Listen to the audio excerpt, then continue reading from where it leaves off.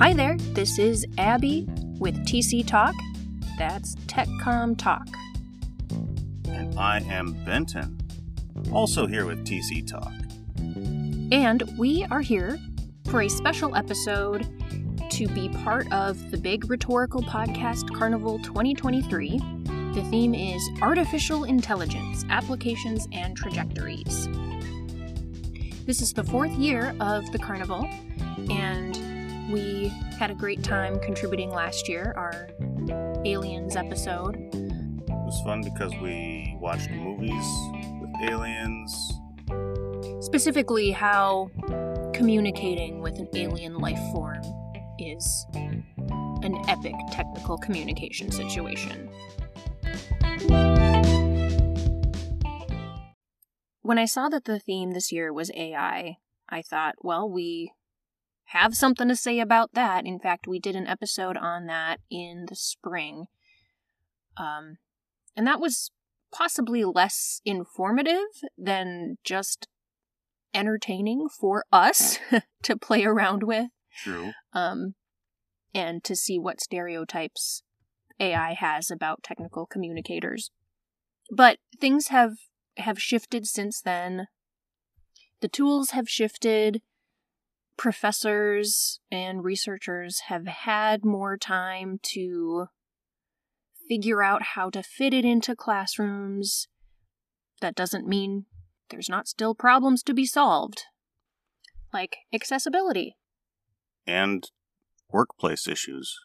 Labor, for sure. I think we're good ones to be talking about this. Not we as in you and me, but we as in the field of TechCom. I think you and me should talk about it too, and, we're great, so... Oh, nice. Well, in fact, it occurred to me when I saw the theme for the Carnival come out, hey, we have an AI expert in my very own department. That's right. So I figured this would be a great time to hear from her. She is surely more informed than you and me. Yeah, I don't even read articles. I mostly just read headlines, so... Shame. I know. Because they're probably AI-generated headlines. Oh. Due to scheduling issues, Benton wasn't able to be part of that conversation with Dr. Dawn Armfield, but we will play that interview in just a moment. Let me tell you a little bit more about her. She's an associate professor of TechCom in the Department of English at Minnesota State Mankato. She teaches courses in visual communication, usability and user experience, content strategy, international communication, all areas in which accessibility and ethics play a key role, and we'll see those themes come up in our talk. She has research interests in emerging technologies, AI, AR, VR, and ethics. AI, of course, artificial intelligence, AR, augmented reality, VR, virtual reality. Those terms may come up in our talk as well. And I will link to her faculty bio and her Instagram in the show notes so that you can follow what she's doing. You couldn't be a part of the conversation, but you did listen to it. So I did. Let's hear from you. What should listeners be on the lookout for? Yes.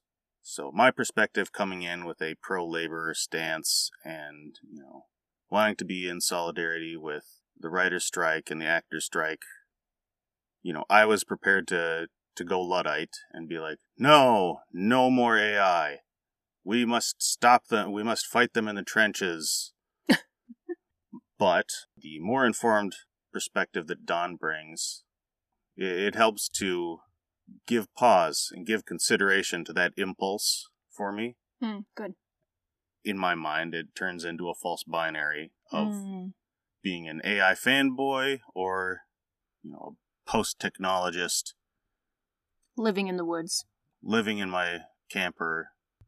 That's great to hear. And I think Hollywood does not do society any favors in terms of presenting AI as actually intelligent.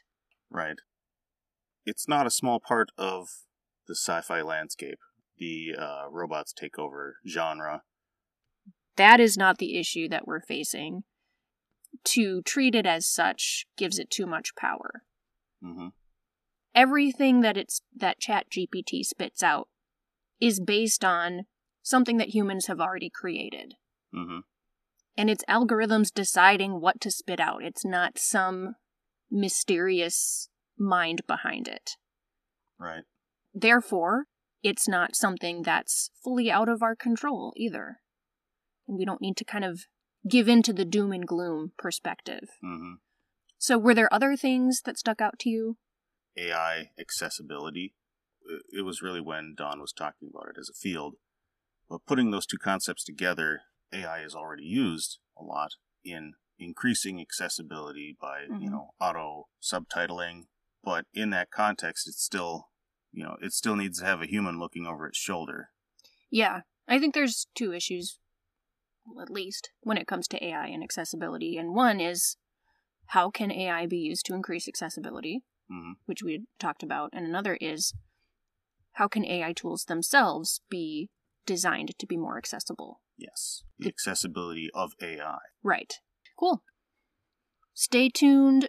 After the interview, we will have our classic Fun with Fungus segment, where somehow Ben is going to connect mushrooms and artificial intelligence. Mm-hmm. On to the interview with Dr. Dawn Armfield. I think a good place to start would be the big question, what does accessibility have to do with AI? And if in the course of answering that question, you can give us a little sense of what you think of as AI and accessibility, that would be helpful too. Sure. So when I think about accessibility, it's mostly about how can a wide range of people access whatever it is that we might be working on. So when I teach accessibility, I talk to my students about not just about computers and websites and things like that. And while most of them are computer science students, that's how they will think about it. But I also talk to them about when you're going into the grocery store, are the aisles wide enough for a wheelchair? Or would someone with a walker be able to handle them? Are the shelves too high for somebody who may have some reach issues or, who might be impaired in the ways that they can raise their hands or have any tactile problems? So I actually use the grocery store a lot because we're all familiar with the grocery store. So how accessible is a grocery store for somebody who might have some kind of difficulty, or even just for someone who is shorter than average, or somebody who is taller than average trying to get to the bottom? There are all these things that we need to think about. And so I want them to think about accessibility every time they walk out the door. Can the majority of people access this space? And when we talk about accessibility, we really try to make it as of course, we talk about universal design, which means that more people can access it than not, and that we make everything as open as possible for as many people as possible. But we know that there will always be somebody who slips through the cracks because we just can't make everything work for everyone. We try as hard as we can, right? So accessibility is trying to make as much of whatever it is in wherever you are work for as many people as possible. AI, of course, is artificial intelligence. And when I think about AI, I'm not just thinking about the things that are in the news right now, which are like Bard and ChatGPT, the writing, although Bard has expanded a bit to include visual.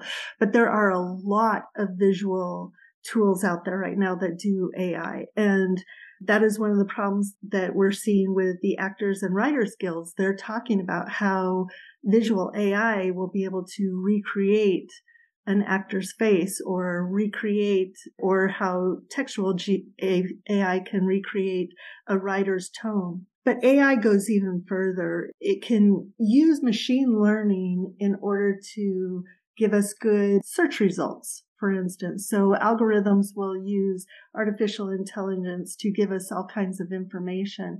It could be used in our cars in order to, especially the newer cars with computers, or the electric cars, especially to adjust the ways that the car functions in order to make it function more economically. So AI is a vast area, and while we tend to be more concerned with the ChatGPT and Bard areas or the visual areas in our work, we've been using AI for decades at this point.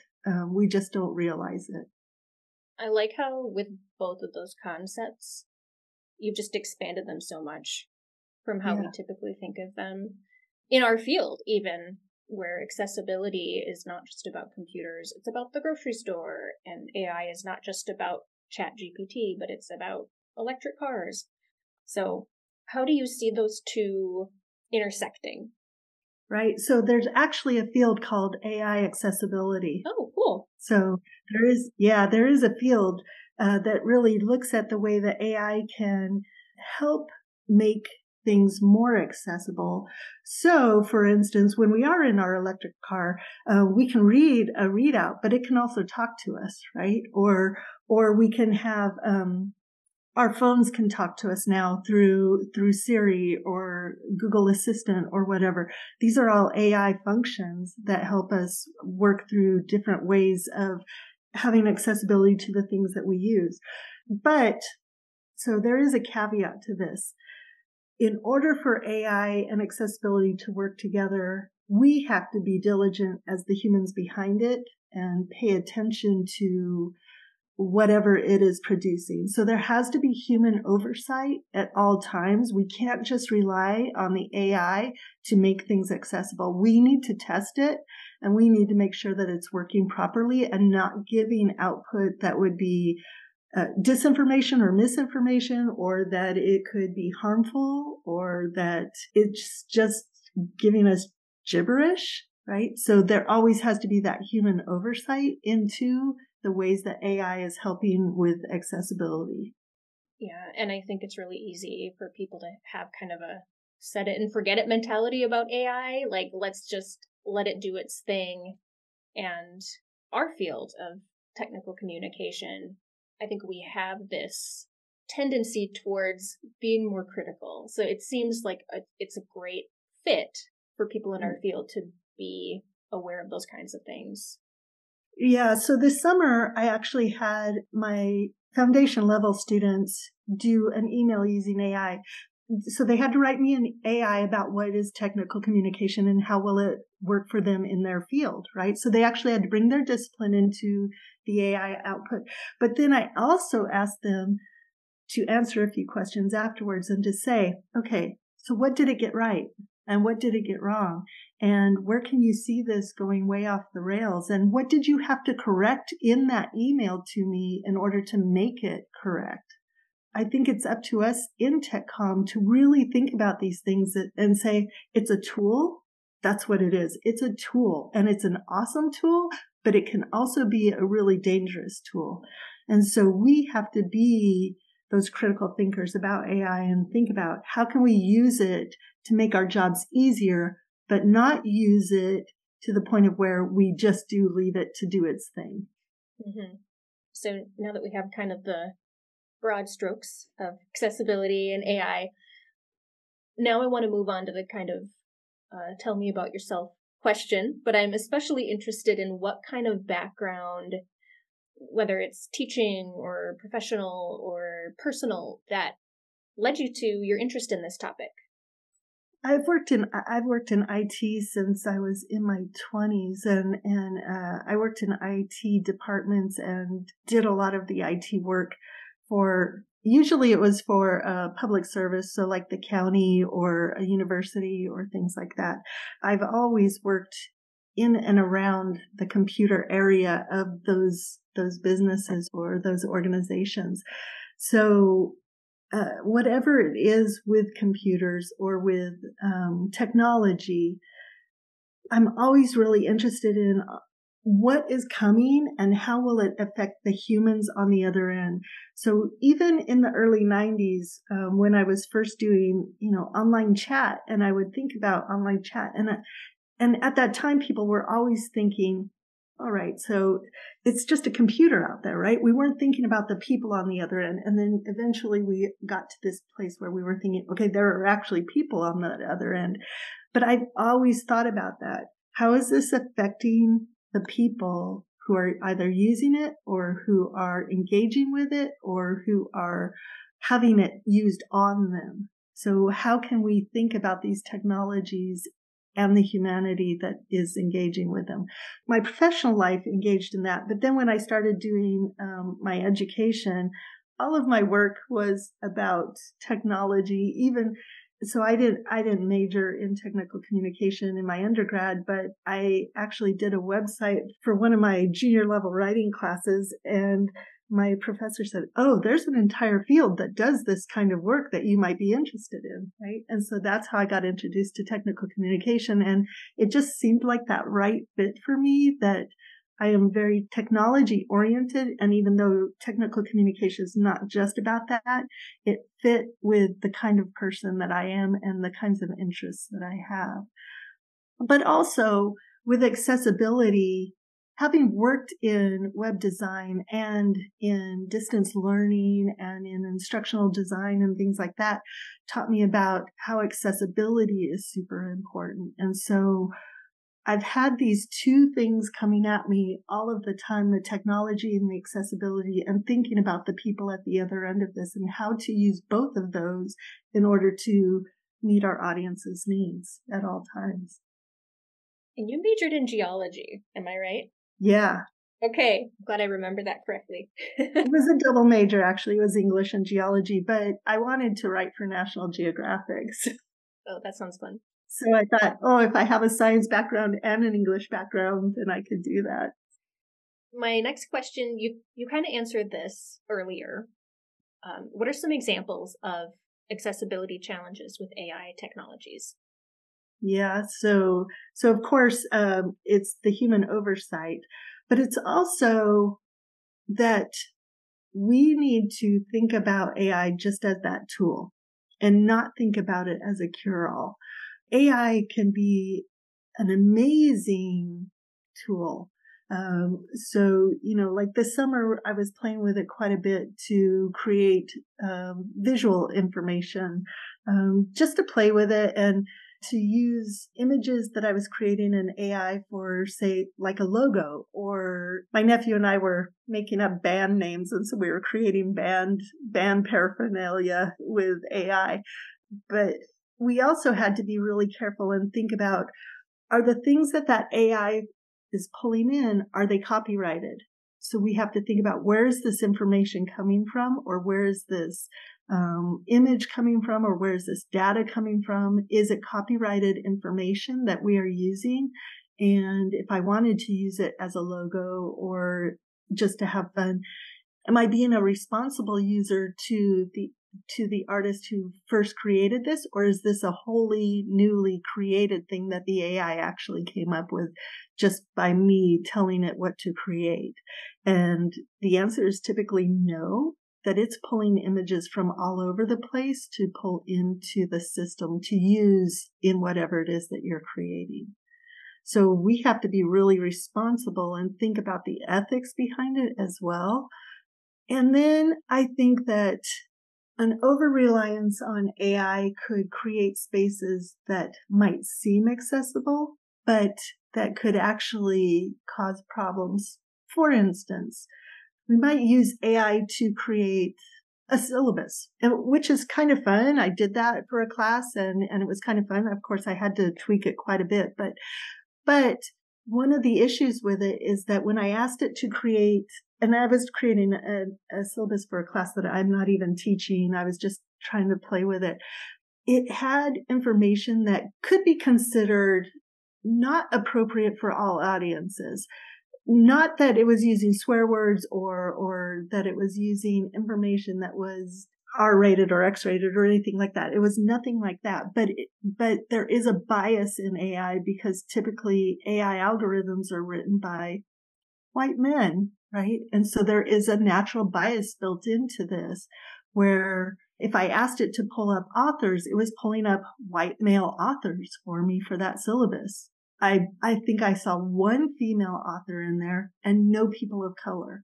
So we have to really think about those biases that AI is creating as well. When I've done visual information, I'll just say, create a woman walking a dog.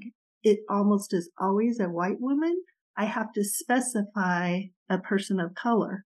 So we have to think about those biases as well. And that does create a barrier to accessibility, because if people of color are not seeing themselves in the AI or not finding that accessibility within the AI, then they're not a part of that conversation, and they need to be. Accessibility can be even more foundational, I think. It's not just about getting along and getting into a space, but it's about how we fit within those conversations too. And with the syllabus example, it's a good reminder that when you use AI to generate a genre, it's pulling from what is, not what ought to be, right? Or not what's inherently right.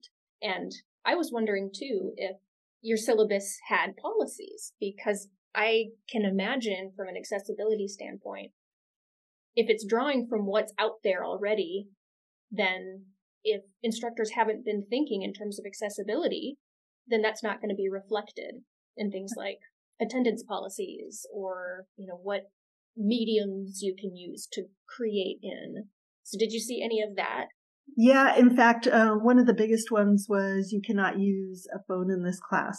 But in my classes, that is never a rule. I'm like, use whatever technology you can, just be responsible about it. And so I would never have that in my syllabus, but it seems to be a big enough rule out there, especially say like in a math class where they might use it for tests or whatever, things like that. But I don't do tests. So, I want them to use their technology.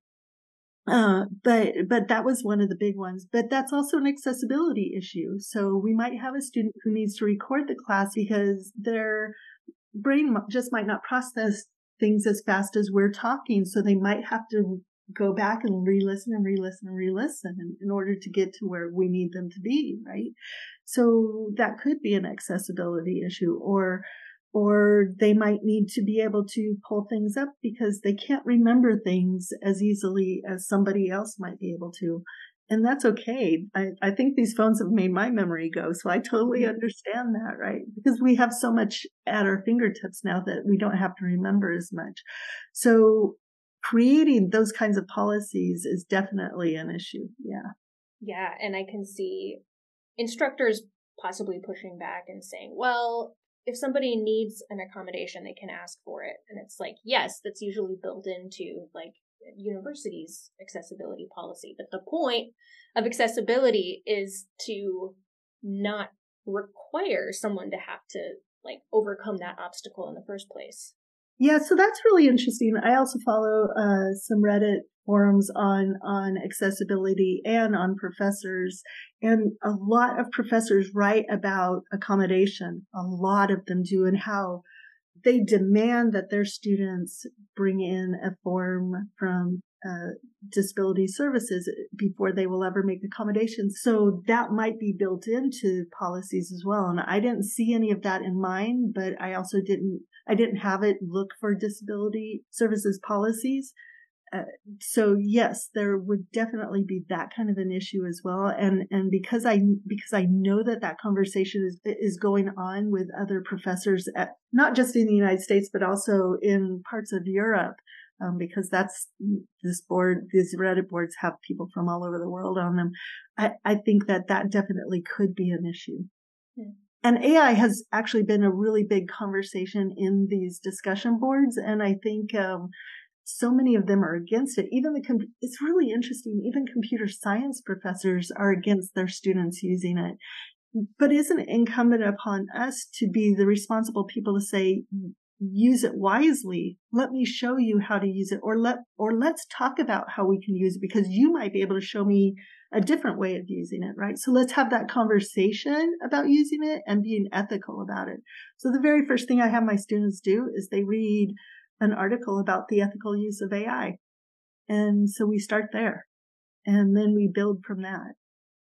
Yeah, because people are going to use it. They are. I don't see it as any different as using a graphing calculator. That's how I look at it. For a long, long time, those were barred in classrooms. But then it got to the point where so many students had it that there had to be policies made up about it, right? And there had to be talks about how to ethically use this in the classroom. Yeah, don't get distracted playing Snake or whatever that little game was. Right, exactly. That would be the least of the concerns, I'm sure, but right, but the AI things can totally be that way. We can totally have a lot of fun with it, but you can also see where if you're not asking your students to think about it critically, then they could just use it to write a paper and not even think about that paper. But then they're missing out on the whole point of the paper, right? They're missing out on that growth potential in creating something. So even if they use AI and they go back through and they edit it, at least they're thinking about it. They're thinking about that topic. They're seeing what AI is saying about it, but then they're also saying, okay, but that didn't quite make sense and I need to rework this. And so if we give them those tools to use it responsibly, then I think that we're doing a better job. Yeah, that active engagement and that reflection is so important. Yeah. My next question is about you've talked about teaching a little bit, but what has your research revealed about accessibility and AI? And I know you've been on sabbatical for the past year, so This might be your chance to kind of let us know what you've been up to. Well, so the majority of my research has been on using extended realities, which AI does have a part in this, especially in augmented reality. You'll see AI in augmented reality quite a bit, but it's also in virtual reality. Not necessarily as much in the ones that I've been working in, but what we have seen, because we've actually been using AI models in helping us think about how to create our presentations or how to think about different parts of our writing process, or to even think about what kinds of questions could we ask our participants in our project. So our project has been working with young adults with cognitive disabilities to create their lived experiences of using public transportation and going to work. And they create their lived experiences through virtual reality experiences. So they take a lot of pictures and they do recordings of their voices and they do videos, and then they put these into a virtual reality environment. But one of the things that we were doing when we were actually creating one of these is thinking about, okay, well, how could they use AI to help them do this as well? How could AI assist them in creating their spaces more easily? Because virtual reality environments, even if you use the easiest one out there, for someone with a cognitive disability, it can be difficult. Or if they have mobility issues, moving anything, right? So we have these accessibility issues in creating these environments. So how can we use AI in order to help them create this? So one of the things that we thought about doing is actually having the students talk to the AI and use voice recognition instead of typing. Talk to the AI and say, I want to create an environment that talks about this, and this is my experience. And so then they can get a more robust description of their experience, and then they can copy those words and place them into a VR environment. Or they can use the visual AI. Sorry, I have way too many acronyms going on in my head. They can use the visual AI in order to create a scene that they hadn't actually participated in on the bus, or that they had and they hadn't gotten a picture of, right? So they could do a scene, and my nephew and I actually did this. We were talking about, okay, you didn't get a picture of you at nighttime on the bus, so let's create an image of that using AI. And we did, but we actually did it riding a bus in space, right? Yeah. So he had a moon behind him, and he had this space mobile or something like that.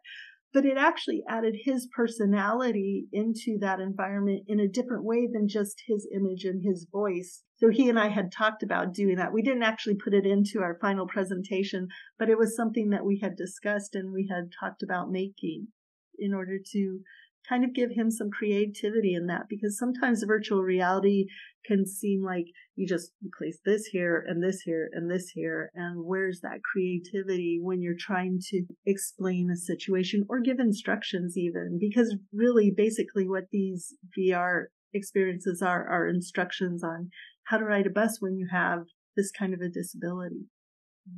So how can we put some creativity into that beyond just creating the environment? So that's what we've been working on, and the ways that we've been thinking about using AI.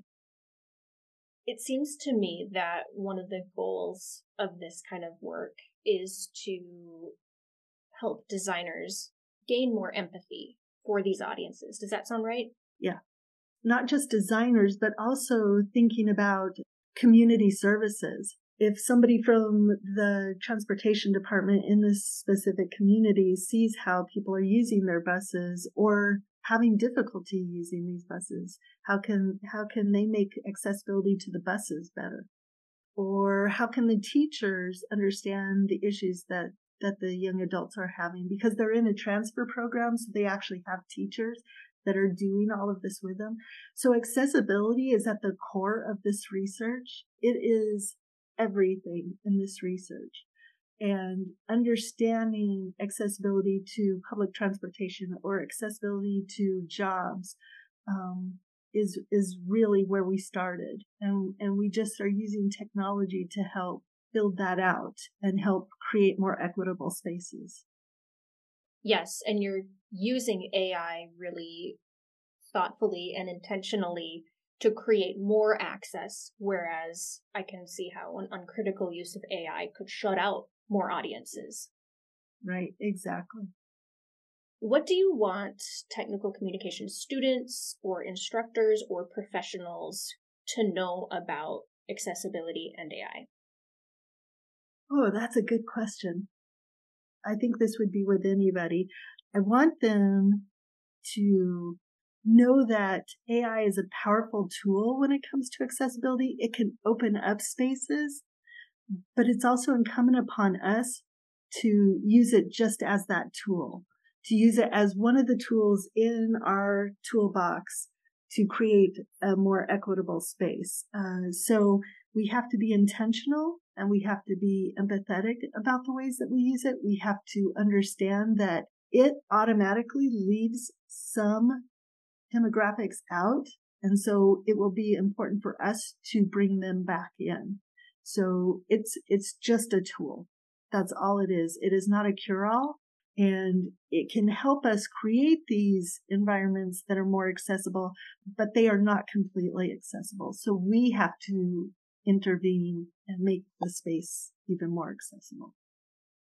So it's not a cure-all, but it's not necessarily something to be scared of either. No, I don't think we should be scared of it at all. I think that we should just see it as an extension of our documenting process, right? Word has been telling us and giving us suggestions, or Google Docs has been giving us suggestions for years. It's already using AI. But now, instead of just giving us little words or phrases to end our sentences or to include, now it's giving us entire paragraphs or entire papers. But we have to really think carefully about that. Just like we would, when you're writing your email and it says, here's the end of that phrase, right? And you can hit your enter just to include that phrase. Is that really the phrase that you wanted to use? Does that convey the meaning? And as we in technical communication know, every way that we use a word has a different meaning, and it can impact our audience in either positive or negative or neutral ways. And so we have to think about are those words that the AI is using, are they the right ones? And if they're not, where do we go in and correct for that?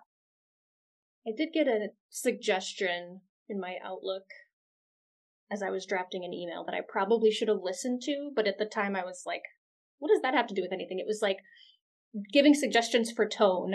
And I'm like, this is the most boring email ever. How could tone matter? And after I sent it, of course, I saw that instead of hello, I had typed hell.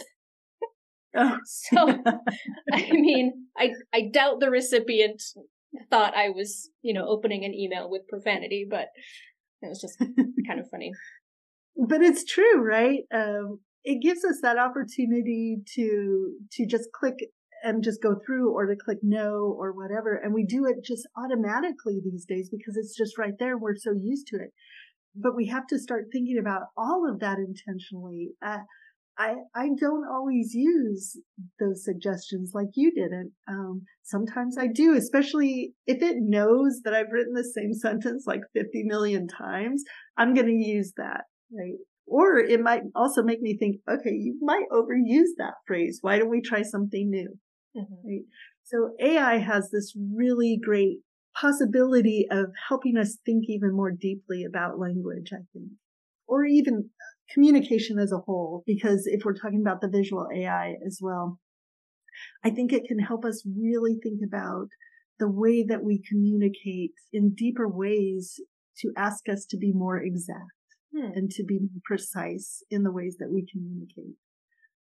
It's going to pull in a lot of randomness or a lot of generalities, but in most things that we do, we need more precision. And so it will require us to really read carefully and to think about that precision. That's such a good point. Is there anything else that you want to share? Anything I should have asked you that I didn't? I think maybe about AI policy, when we're thinking about AI policy, instead of thinking about it as something that could ruin a classroom, think about it in ways that it can be a positive fixture in a classroom. But beyond that, I was actually listening to a podcast this morning about the writers' strike, and they were actually talking about AI and how the writers are really, really concerned about AI taking over. And the podcaster said something to the effect of, right, well, if it's the writers now, it could be the teachers tomorrow, right? AI could take over their jobs, or AI could take over a secretary's job or something like that. So it's up to us to start creating policy about the use of AI and to encourage our unions, because that's what they were actually talking about, was union, to include that in the language of our contracts, to say AI is a tool, but it is not a replacement for the kinds of work that humans do. So we have to be, again, very intentional about AI and how we let it run us or we run it. Perfect. Thank you so much. You're welcome. What about fungi? What about fungi? Yeah. This summer, I've got a stack of logs in the backyard that had oyster mushrooms spontaneously fruit out of them, which made me happy. Oyster mushrooms are relatively easy to identify because they only grow on wood, and they don't have poisonous lookalikes. Excellent. Did we eat them? We did. I mean, at least I did. Okay. I think you did too. You snuck them into something? I think that I just sauteed them and had them with like rice or something. Oh, okay. I thought you had some, but maybe not. I probably did and forgot. Let's try to connect it. Do you think AI could be used to successfully identify mushrooms that are safe to eat? It probably already is. I know there's got to be an app out there somewhere. I know that in my foraging groups, not only for mushrooms, but for plants too, people will use something like Google Lens, it's basically an AI, take a picture of this with my phone and tell me what it is. Like a reverse Google image search, kind of. Yeah. So, again, if you haven't heard me say before the first rule of foraging, never eat anything you cannot positively identify. Never. And Google Lens is not sentient. No, it is not. This is definitely a case where we do that whole human over the shoulder thing on the foraging groups. Like, someone will have a screenshot of, like, Google Lens told me it's this. Is it actually this? Mushrooms are pretty hard to discern in some cases anyway. Mm-hmm. So a real mycologist will weigh in and say, no. Do you have real Look at this mycologists instead. in your foraging group? Amateur mycologists are real mycologists, but there are a few that Citizen pop in and technical out. communicators. Yeah. There was something I was going to say. About oyster mushrooms? Oh, and it does connect to AI, I believe. The growth patterns of slime mold actually map fairly well onto the distribution of dark matter in the universe. Mind blown. Yeah. So I actually heard about this on Planetary Radio. The host interviewed a person who noticed the similarity and, used the growth pattern of Slime mold. Of slime mold to help inform the automated looking for dark matter algorithm. That is wild stuff. Yes. So there you go, folks. That's your Fun with Fungus segment. I wish I could say that you can follow TC Talk on Twitter, but I have been using it less and less. Why is that? Let's not get into it now. He who shall not be named. Right. I will still engage minimally on X. Just for TC Talk promotion purposes. But it's AR_Bakke, Bakke.